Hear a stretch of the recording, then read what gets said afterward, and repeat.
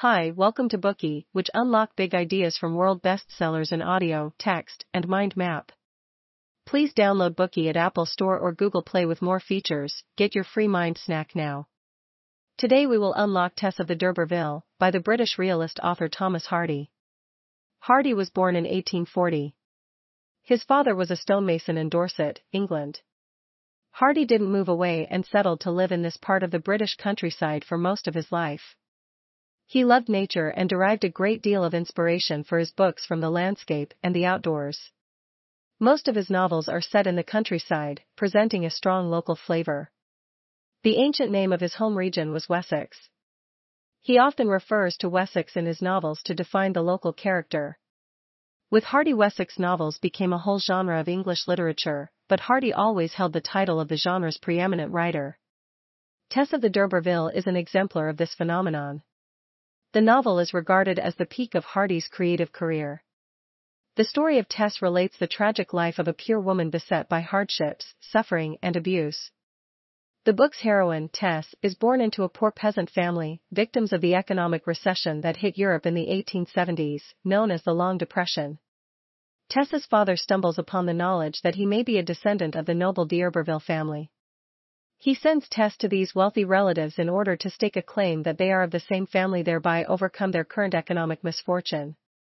Tess gains employment on the D'Urberville estate, but the lascivious D'Urberville son, Alec, forces himself on her and rapes her. From this point, the real tragedy begins. This novel was written at the end of the 19th century in England's Victorian era. When it was first published, it caused a great stir for several reasons. Firstly, Hardy created an impressive female figure who rebelled against many forms of social oppression. Hardy lambasted the traditional moral standards of Victorian social classes and added a controversial subtitle to his piece, A Pure Woman Faithfully Presented. Hardy was severely criticized by the public for this subtitle, as his heroine is a woman who, in their view, was impure because she lost her virginity. Hardy responded to this criticism in the preface to his book's first edition. He quoted the words of Saint Jerome, the Latin translator of the Bible: "If an offense come out of the truth, better it is that the offense come than that the truth be concealed." The way he stood up for his narrative shows Hardy's courage and his rebellious spirit against the rotten religious morality of the time.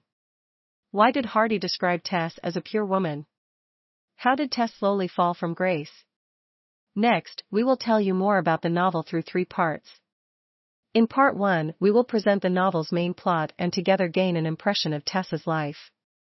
In part 2, we will analyze why Thomas Hardy insists that Tess is pure. In part 3, we will consider what led to Tess's tragedy. Part 1, the plot. Tess is the daughter of a poor farmer, Jack D'Urberville. She lives in the village of Marlott, nestled in the Blackmore Vale in southern England. By chance, Tess's father discovers from the local clergyman that his ancestors may have been part of the noble D'Urberville family. He is so elated with the sudden revelation that he splashes out with his meager pennies on wine and gets very drunk. Because he is too inebriated, he is incapable of delivering a load of beehives he was supposed to take to market. As the family's eldest daughter, Tess takes responsibility. In her father's place, she drives the cart, intending to deliver the hives. Unfortunately, during the long journey through the night, she falls asleep and there is an accident. The family's elderly but precious horse collides with a mail cart and dies. This unpredicted incident leaves Tess's family without the means to earn their living. After this distressing episode, Tess feels awfully remorse. She feels she was disastrously negligent and has put the family in a very difficult financial situation. By this time, Mrs. D'Urberville has already convinced herself that her husband is a true D'Urberville. She comes up with a new idea. In the town of Trantridge, to the west of the Blackmore Vale, she has heard of a rich merchant family called D'Urberville. Hoping to find a way out of their financial situation, she sends Tess to make contact with her extended family. In the normal way, Tess would have been too proud to ask anyone for help. But now, because of her, their old horse is dead, and she has several siblings to feed and support. She must find a way to get the family out of trouble. For this reason, she agrees to her mother's plan and seeks out the D'Urberville family, hoping to get a job. Tess goes to the D'Urberville of Trantridge. She is tending to their poultry when she meets Alec D'Urberville, the young heir to the family fortune. Alec finds Tess beautiful, pure, and ethereal. He starts to harass her. Tess, aware of Alec's intentions, and is on her guard. Mainly, she succeeds in keeping her distance from him. But one day Tess has a run-in with some other people from the village. Alec d'Herberville suddenly appears on horseback amid the confusion and offers to take her away. In her haste to escape the conflict, forgetting for an instant that he is a dangerous man, Tess climbs up with him on the back of his horse. Tess expects Alec to take her back to the house. Instead, he gets them lost in a forest in the middle of nowhere. Alec goes off to find out where they are. Tess waits and, exhausted from traveling all day, she falls asleep. In this way, Alec takes her by surprise and forces himself on her. After raping her, Alec asks Tess to be his mistress. She is adamant in her refusal and leaves the house to return to Marlotte. Later, she discovers that she is pregnant. When Tess's baby is born, a serious illness soon takes the feeble child's life. Meanwhile, the people of Marlotte are judgmental and point their fingers at Tess, naming her unclean and a depraved woman who gave birth to a bastard. Tess becomes an outcast.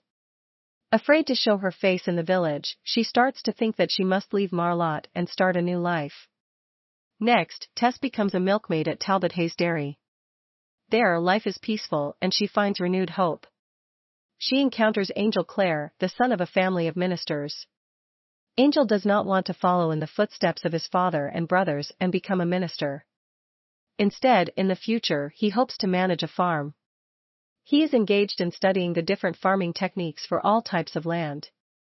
And, when Tess meets him, he is learning to milk the cows in the dairy. When Angel meets Tess, he is drawn to her sweet temperament. In the beautiful, otherworldly solitude of Talbot Hayes Farm, the two fall hopelessly in love with one another.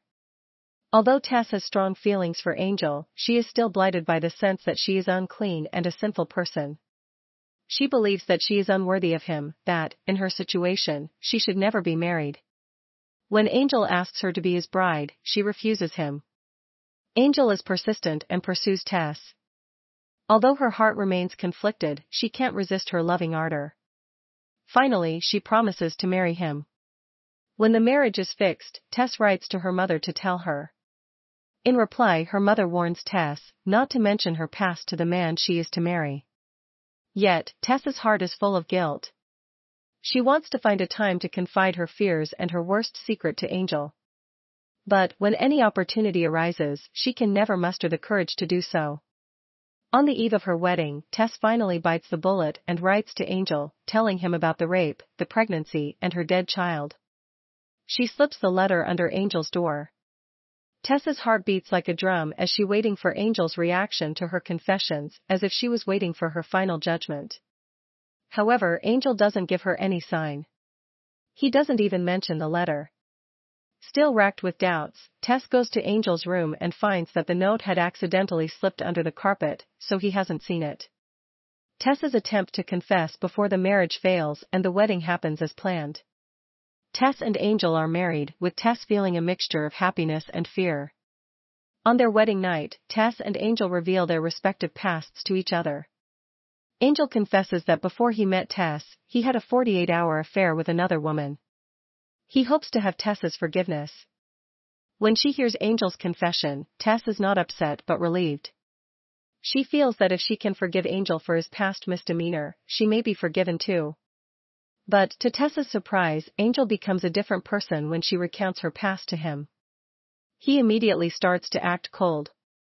He says that the Tess he had loved was not the woman with him now, but another woman who looked exactly like her. Tess pleads. She tells Angel the depth of her feelings for him. She kneels down beside him and begs for his forgiveness. Angel remains unmoved. It makes no difference how sincere her tone and how sad Tess looks. Eventually, they both run out of things to say. Their joyous wedding night is slowly swallowed up by the silent night. Presently, Angel determines to leave Tess. He sends her back to Marlotte and leaves for Brazil, going there to study agricultural techniques. Tess doesn't resent Angel for abandoning her. She believes that her impurity would have harmed him. She silently accepts Angel's decision and endures the pain. After returning to Marlotte, Tess finds that the villagers have learned that she married into an affluent family. If she stays for long in the village, they will certainly begin to wonder what is going on in her marriage and doubt her status as a married woman. With this trepidation hanging over her, she leaves home again and goes to work on a farm at Flintcomash. The conditions at Flintcomash are harsh. Tess labors in the fields.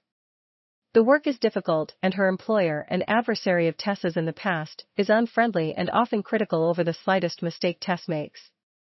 Tess endures these conditions day after day.